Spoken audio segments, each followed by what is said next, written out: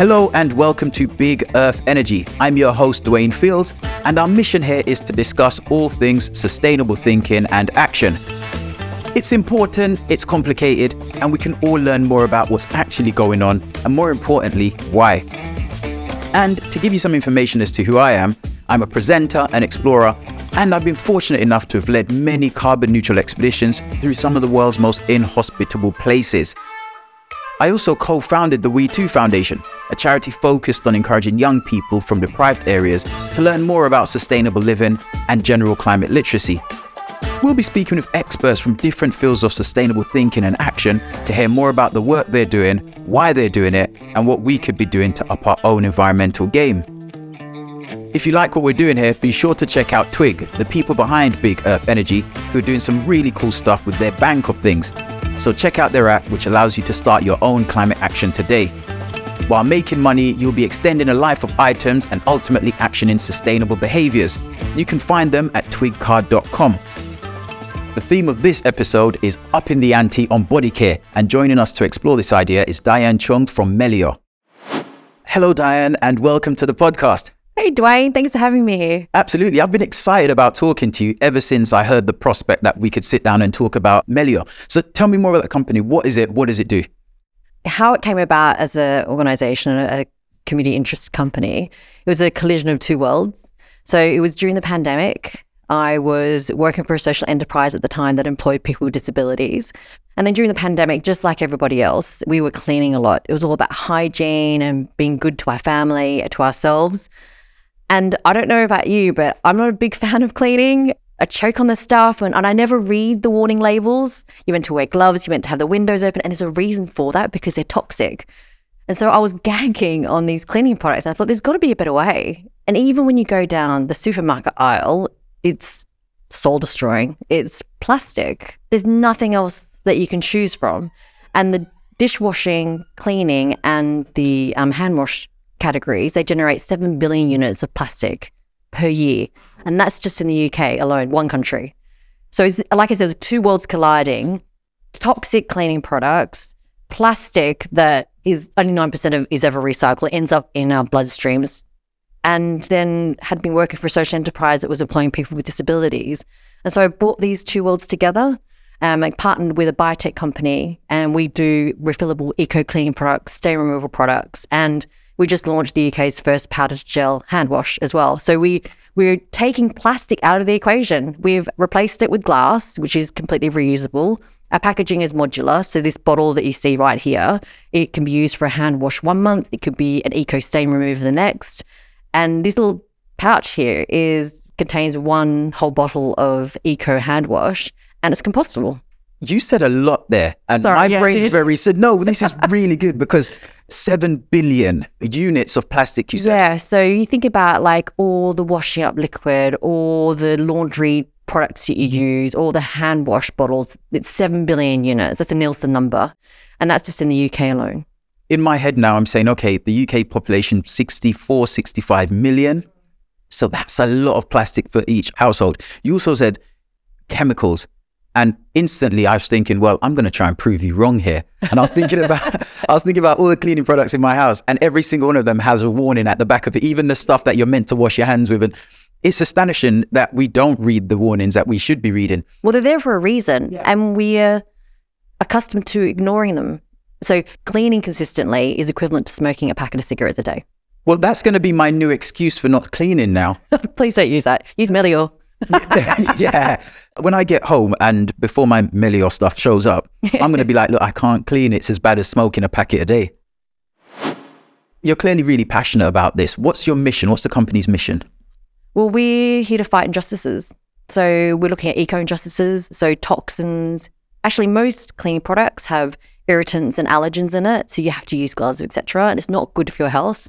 They create VOCs, which are volatile organic compounds, which most people think when you smell something really nice in your laundry, it's actually not very good for you. It's perfumes and it contains allergens, which is not great for people who are sensitive to it.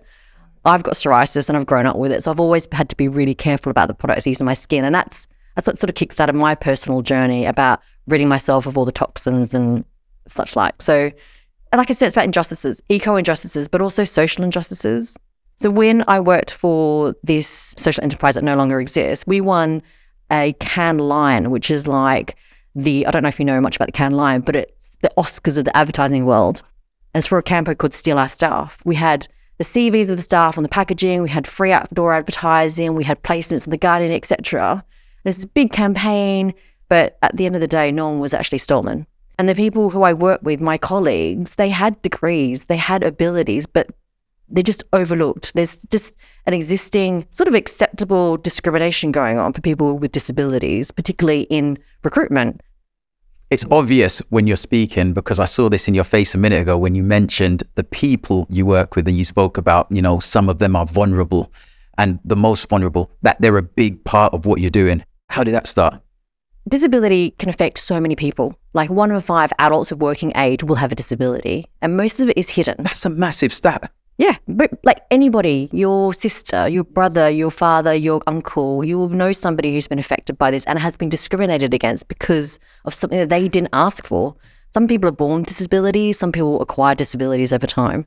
And it's not only just physical disabilities, also mental health. And there's a lot in the press about mental health, but you tend to find that it usually is 2 to 3 disabilities that can exacerbate a person's situation. So it was a really sad situation, of course, what had happened in the social enterprise that I was working for. And people spiraled into depression. And it's been 1-2 years since that happened. And maybe 5 or 6 people out of the 100 have found a job. And so the mission of Melior is to address that injustice. Initially, just to get the people I was working with back, working. And because jobs aren't just a source of income. It's self-worth, it's independence, it's not being reliant on the state or on friends, and actually having that, like I mentioned, self-worth, and you can't put a value on that. You said 5 people out of the hundreds that you worked with potentially got a job. How many people do you currently hire? So we have 4 people on the team. As a result of launching the new hand wash products, we've brought 2 people on board, but these are all on a part-time basis. I want Melior to grow, and the only way that Melior is going to grow, realistically, is more people hear about what we do. And we've been really lucky. Like in the last week, we just won 3 awards, which is amazing for us. So we won, with our stain remover, it won 2 awards. It was the best eco laundry product and best stain remover. And then our new hand washers were the single finalists for the best plastic-free product. And you've got this really sweet smelling tiny bag. It looks like a tea bag to me, but it smells awesome. It's compostable pout. It contains 1 hand wash. You pop it in your bottle, add a bit of warm water, swirl it around, and then within minutes, you've got a new hand wash. And then you just chuck this into the compost. So it ticks a lot of boxes. But for me, every bottle that we sell is an opportunity to create jobs for people with disabilities. And it's tackling eco at the same time. So this is a tiny tea bag size of powder that you're going to fill your modular designed bottle with. And then you're going to add water to that. And now you've got a hand wash or a cleaning spray or whatever it is that you need. It's in this bag. Why aren't more companies doing this? Oh, I'd love more companies to do this. And that's what I think people find quite surprising is you'd like to think, oh, you're a small company, you want to own this stuff. But actually, if we can influence bigger companies to take on some of the things that we're doing and prove that's what consumers want, then that's a win for us. Big companies aren't doing it because they're set up to do liquid in plastic bottles. Because for them, they've got economies of scale. They produce like thousands of these in a minute per second. Why would they want to be hand filling into a pouch? Because for them, for some companies, they are taking the green agenda forward and some simply just aren't doing enough. There's one big sort of eco company that is now doing concentrates. And I was like, brilliant, that's what we do. We do concentrate liquids for all our cleaning products. But you turn the packaging over and it's got this big symbol on it. And it's the symbol that, and it literally shows you this is harmful to aquatic life. Like there are dead fish on that symbol. I'm like, why are we accepting this? Is it because, just like we said a minute ago, people aren't reading the labels? We just know a brand because marketing works so well. They've sold us this brand. They told us it cleans the black and white kitchen floor and it cleans the white countertops. We believe it. We use it. We're used to it. It's something we know and we trust, even though we shouldn't. Yeah, well, I guess in the days previous to now, the whole life cycle, consumers didn't have to consider all of that in terms of how the product is created, where the ingredients come from, what the packaging is, how it actually gets to the store or to your door. So there's the whole entire journey from, like in the food industry, you talk about farm to fork. Yes. I'm not sure how you describe it here for hand wash. Yeah. But I think consumers are a little bit more aware now that there's more choice available, but we still have to fight against these titans. They've got big budgets. They can continue greenwashing. Not that all do greenwashing. There's a lot of confusion. A BCG did a study recently and it said that a significant proportion of people, 80% of people, do consider sustainability in the purchasing equations. But there's this big gap between saying it and doing it. With my kids, I've got 2 children. I say, we walk down the aisle and I say, none of this, children, is recyclable. It's scary, isn't it? Because you walk down that one aisle of that one supermarket and there's thousands of them out there and none of that stuff, you just can't recycle it. And the companies that do say they're recycling it, half the time you can't rely on them to recycle all of it because as soon as it's soiled, we can't do that now. It's sort of like out of sight, out of mind, isn't it? But I tend to feel that the responsibility... I'm guilty of that sometimes. We all have, but it's the awareness that we need. I think people are becoming more accountable in the choices that they're making now, which I think is a wonderful thing. But there was a company, because I come from Sydney, Australia. Nice. And there was a company called Red Cycle, and they used to recycle all the plastic bags from Woolworths and Coles. So these are the 2 big supermarket chains in Australia. And they went under in November, and because it was found out they were stockpiling because they couldn't recycle all these soft plastics. I was reading that a shire, which is close to where I grew up, the Hornsby, that they have actually had to restrict people who can come in and recycle because everyone's coming from different shires because their council can't recycle. So they have to bring their ID to prove that they're a resident. It's ridiculous. They can only recycle one 40 by 40 centimetre plastic bag a week. That's restrictions on recycling, which is a good thing and being promoted. I don't feel that recycling is the answer. I do think it's about reusing things. So you mentioned about the modular packaging. So this bottle for Melior, it can be a hand wash 1 month. It can be changed with a spray gun and change into an all-purpose cleaner, which could be used on your windows, on your floors, on your mirrors, etc., and your oven, multi-purpose products. But I think that's a challenge, is people's mindset about seeing something is we need to see that something has more than one purpose. And it might be surprising how many purposes it can actually have beyond why you bought it. This small, a couple of grams of white powder, this would cost very little to transport in comparison to a massive 2-litre bottle of detergent, which already is just 90% water anyway, isn't it? Correct, yeah. Well, because when we talk about carbon footprint, I think people's eyes sort of glaze over. How do you connect this big problem of big organizations and companies say they're going to go net zero? And what does that mean for me as a consumer? And when you talk about weight, that's one contributor. So this is 25 grams, for instance, versus a litre container, which is shipped around from a manufacturing site, maybe in Europe, that's come to the UK, and then goes on all the UK roads, the different distribution centres. Refills have been proven to have a 70% less carbon footprint, less carbon dioxide than a normal liquid product, produce less waste, 45% less waste, and 65% less energy. And this comes back to the point about the whole life cycle of a product.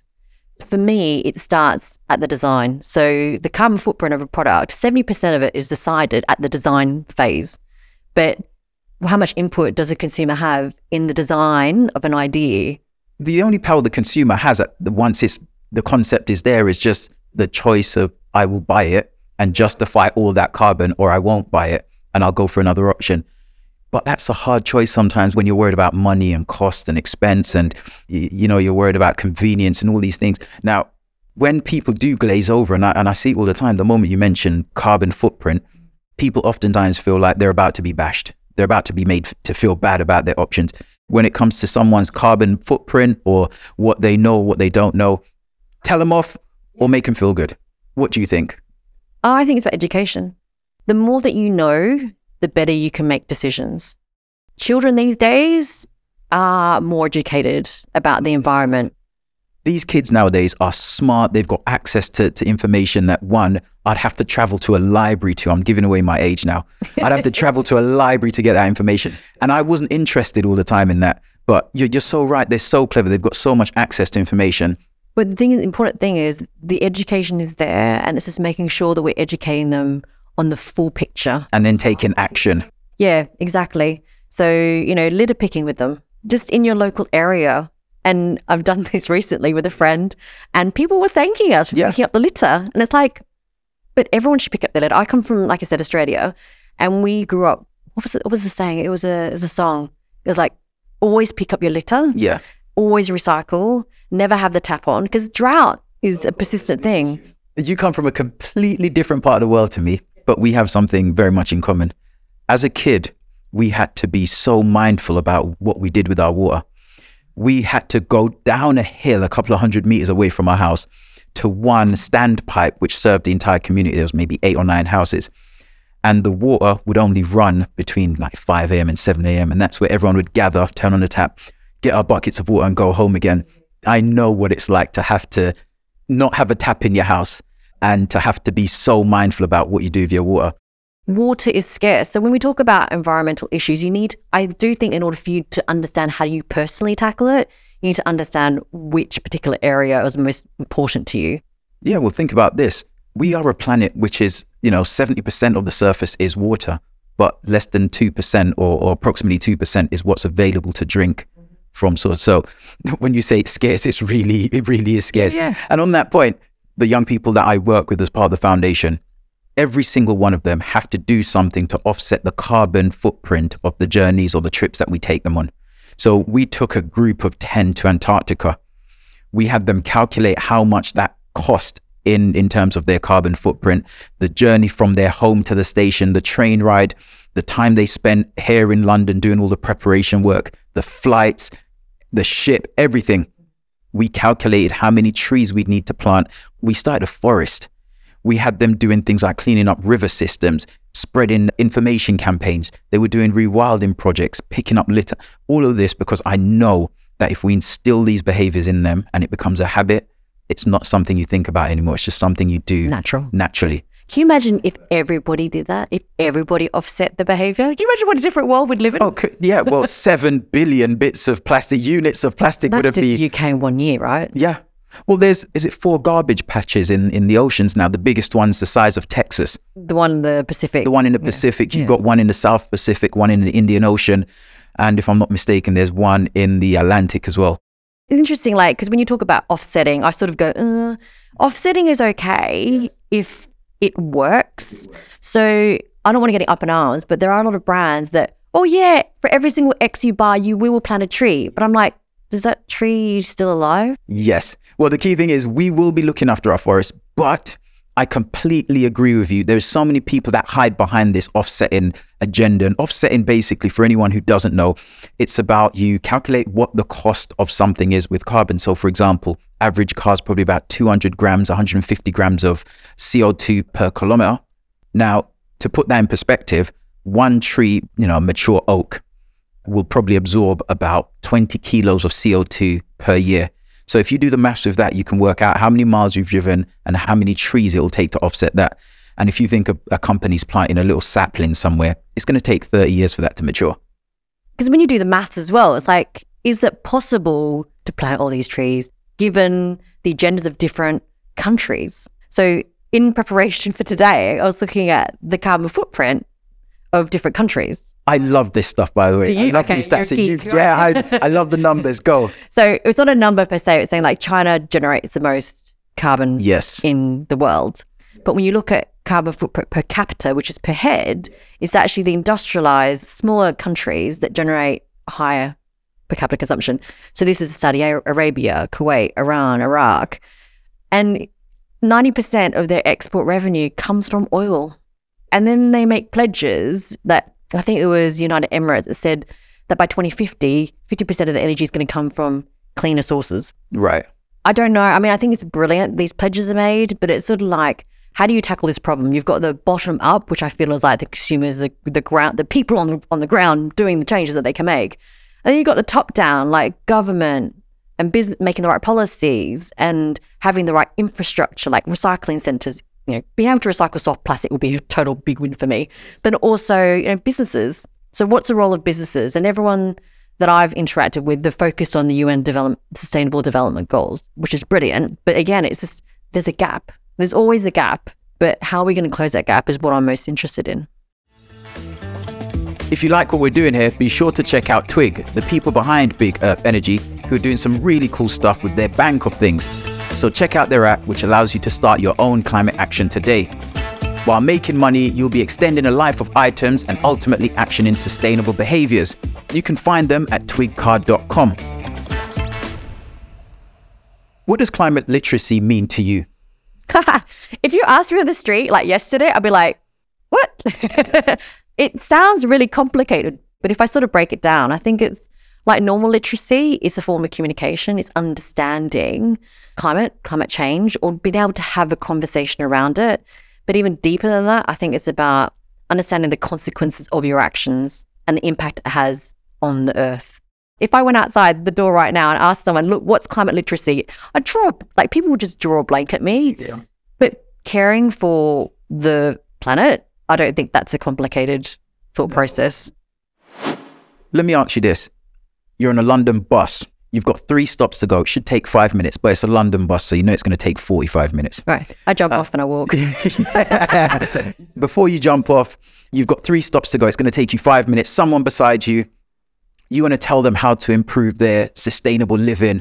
You want to pass on some information to them. What's the key things that you're going to say to them in those few minutes?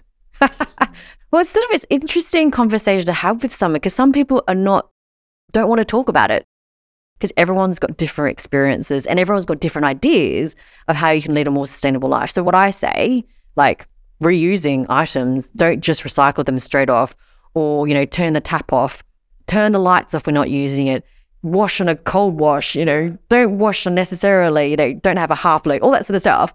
That's what I do. They're the small things that I do. But it might be very different to somebody in a very different situation who might not have access to, recycling facilities, for instance. So would you say those people who want to negate their responsibilities around sustainable living, they're the people that say, it's not my problem, I've got other things to think about? Well, I guess it's priorities, right? Everybody has different priorities. We're a cost of living crisis, and I totally appreciate that. But I do think there are small changes that you can make that aren't costly, right? That aren't convenient. We're all looking for something that's easy and efficient, right? That's what we want. For people who want to negate, you can't, they're in a particular mindset. I think proof is in the pudding in many instances. When people realize how easy it is to be sustainable without it having like a costly impact or inconvenience to your life, it's like a light bulb goes off in their head. Whose responsibility is it to make it easy? Oh, I know. So I was thinking this. I didn't have an answer. That's why I asked you. Well, thank you for asking that. I do think it's the manufacturers. It comes to the design process. So the whole premise of business is to meet the customer's need, right? And do it in the best way possible. And if our customer need is emerging, that we want sustainability, which is easy, accessible, and doesn't cost that much, then it's on businesses to deliver against that. Now that I'm a founder of a business, I realize that it's not a fair playing ground. Right. So you have large organizations that have big budgets, huge economies of scale, because they're producing these things at 1,000 units. So they're producing these at 10p a unit, right? Next to nothing. Exactly. But when you start employing people with disabilities, or you're just doing things by hand, and you're choosing glass over plastic, which is infinitely more expensive, everything adds up. But the only way that sustainable things can become more affordable is if people start buying them more often. Is there a particular brand or company or industry that you think are doing a particularly bad job? You're welcome to name and shame. Bad job? No, I'm not going to name. You're not going to. Yeah. What benefit is it to name and shame? I think there are movements. I just think the movements are micro. Yes, enough that they can say we're moving. Where I currently am with Melior, we don't have any investment. Like, I've received 3 grants and we've managed to get the Independent and the Metro, and this is all through a pro bono network of suppliers. So PR, design, actually the packaging was designed by Anthony Biles, who designed the Amazon logo. Like, wow. These guys are heavyweights in the industry, and I've got this amazing pro bono network that has gotten Melior where it is today. And I'm now at a point where if I want Melior to become more mainstream, I need to find investment. But investors, they want return on investment. And you can't guarantee that yet. Well, I can prove return on investment, which is social impact, environment impact, and financial impact. But in their world, they don't look at all those 3 aspects, because as an investor, what do they want? 10x? Do they want the next unicorn? Is it climate tech? Like, is it fintech? Money makes the world go round. So how do we make the world reevaluate value? So for me, if I had to name a bad, it's just that mentality of social impact, giving it equal pairing, and it probably won't happen, but at least recognition that it contributes similar to how financial impact is generated. So I like to ask people who are cleverer than me questions, and most of the world's cleverer than me. If I gave you a magic lamp, it will give you £1 billion. What would your sustainable action plan look like? $1 billion sounds like a lot of money, but I don't think it's enough. So to put in perspective, the UK economy is 2.3 trillion pounds. Now, that billion is about 0.05% or less than 0.5% of that, man. So it really isn't a lot. Okay, if I could have £1 billion and that would solve the single-use plastic problem, if we can solve it with £1 billion, recycling soft plastic, that'd be your target. That would be it, because I challenge you for 1 month, don't chuck it in your waste garbage. Right. Set it aside. See how much plastic you collect. Yeah, you're right, because I remember, again, being a kid, and I feel like we're using a lot more now than we ever did before. I remember when we put out a single bin bag every week for the bin collectors, and now we're filling up an entire big bin and a recycling bin, so we're using a lot more. There are, yeah. And anything that is like a thin plastic, a soft plastic, is incredibly hard to recycle. So where does it end up? It ends up at landfill or being incinerated. If I wanted to have an immediate impact, I'd invest it in finding a solution for that. Maybe 1 billion is enough, but maybe it's enough to get others to chip in $1 billion. Rolling. Exactly. Yeah. Have that ripple effect.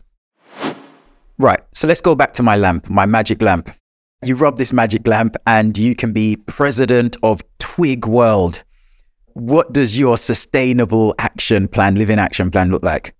If we talk about country level, that's about policies. And I'm not an expert in policies, but, the policies and the infrastructure to make sure that we're not depleting our resources. So there'll be an action plan to understand, where are we? Like, what is the true picture? What if you had 3 blank wishes you can ask for anything you wanted? What would it be? Well, the first one is definitely soft plastics. It always is, because it gets my goat. It really bothers you, doesn't it? It does, because I see how much. I used to collect it and take it to my local co-op because I had a little bin for you to put it in. And then we went there to recycle. They said, no, you can't. No, you can't recycle. You can't recycle it here because you're not a customer. I said, but we come in here all the time. I hate things like that. Yeah. But then, so we went to a large supermarket and they had a big crate. You can chuck it in. And I'm putting it in going, yeah, I feel like I'm doing the right thing. But I'm sitting there going, I don't know actually where this is all ending up. A couple of years ago, I was in Jamaica. I was kayaking around the island, part of the first group to ever do it. And we got to this mangrove beach. Well, I'll say it's a beach. It's a rocky outcrop. And it's really hard to get to. So no one's ever really set foot on this little part of the island before. You can't go through the mangroves. You can't get there by boat because there's a reef and the reef's only an inch below the surface. We got onto this land anyway. And I was so angry, disappointed. I reconsidered a lot of the things that I did because I sat down and I looked all the way down the beach and it was littered with toothbrushes, with shoes, Crocs, plastic buckets, bottles. If it was made of plastic and it floated, polystyrene, it was there. And you could barely see any of the ground along the tide line. So for an area that was untouched? Untouched, and it was completely covered in waste. So I'm with you on that one. Just think about all the toothbrushes you've ever used, like all the things as a kid, and guilt only takes you so far. It's about taking action. Right? So this has happened in the past. I'm now better educated and now I can make the right choices and I can influence my children to make the right choices as well. Absolutely. You didn't tell me what wish 2 or 3 would be. Single-use plastic. Single-use plastics. Yeah. Oh, I don't know. You know what I'd love Melio to be? If I had to think in the future of what Melio would be able to have, because we employ people here in East London to create our products, that it's like a little franchise that you can set up in different parts. That's beautiful. Of the country or parts of the world. So everyone could have their own Melio. So it completely detracts from the conglomerate model, which is you mass produce in one location, you ship it everywhere. It's like actually you can create impact locally, like local reduce the amount of plastic in your local area. You can employ people with disabilities and actually not have these toxins that are killing fish being used in households. So if we could have that, that'd be amazing. I feel guilty sometimes about my carbon footprint. And I sit there and I calculate and I know I'm always watching that thing on my car that tells me how many miles I'm doing. And I think that's part of the reason why I do all the tree planting, because I feel a bit guilty. What in your life creates the biggest impact on your carbon, and are you doing anything about it? Be honest. Don't try and make me stay feeling guilty alone. No. I have a car because I've got kids. And my fiance wants to get his driver's license. Yeah. If you don't have a car, it's mentally, you think it's difficult to get around. It's inconvenient. And I've said, actually, once the kids get older and I don't need to ferry them on the weekend, that's it. Not having a car anymore. He's like, what? I'm like, yeah, like there's no need. So for me, if you had to define it as guilt, is for me, I needed to have it because traveling all around the weekends, it's just easier. So where in your life do you try and have the most positive impact? It sounds like a gospel, but I just spread the word. I just talk about it in a really... Sometimes that's what it takes, isn't it? Yeah. Because some people care about it, but they don't know enough about it to take action. And it's all about that awareness, adoption, and implementation and taking the cash out of their pocket. So that's it, really. I sort of live and breathe, but I don't impose on others because everyone's entitled to make their own decision.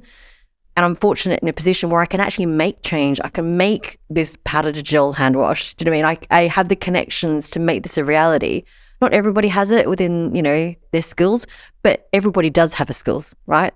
Skill set that they can therefore use to do good. And that's what I want people to do. Use what's within your ability to make an impact.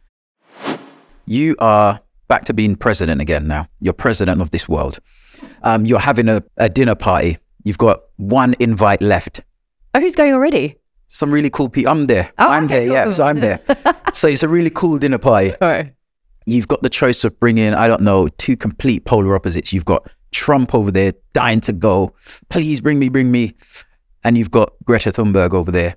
Which one are you picking? It's hard. I mean, I'm not a real political person. So, I mean, I'm aware of the things that he has said and done in the States. So I wouldn't want somebody that's because he's toxic, right?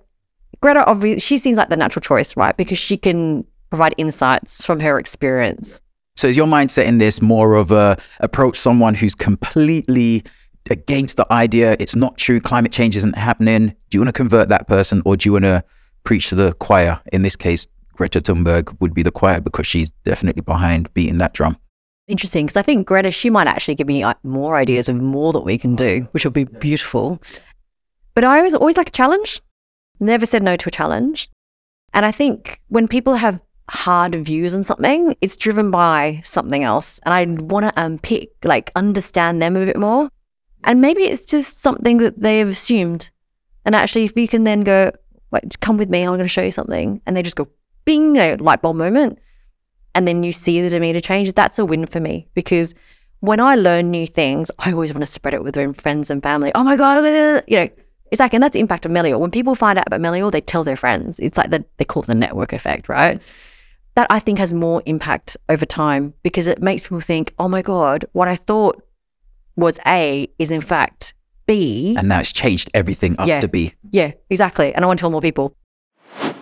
Awesome. So coming to a close, do you have any recommendations, books, podcasts, films, anything that you'd want someone to go to get more information that might help them?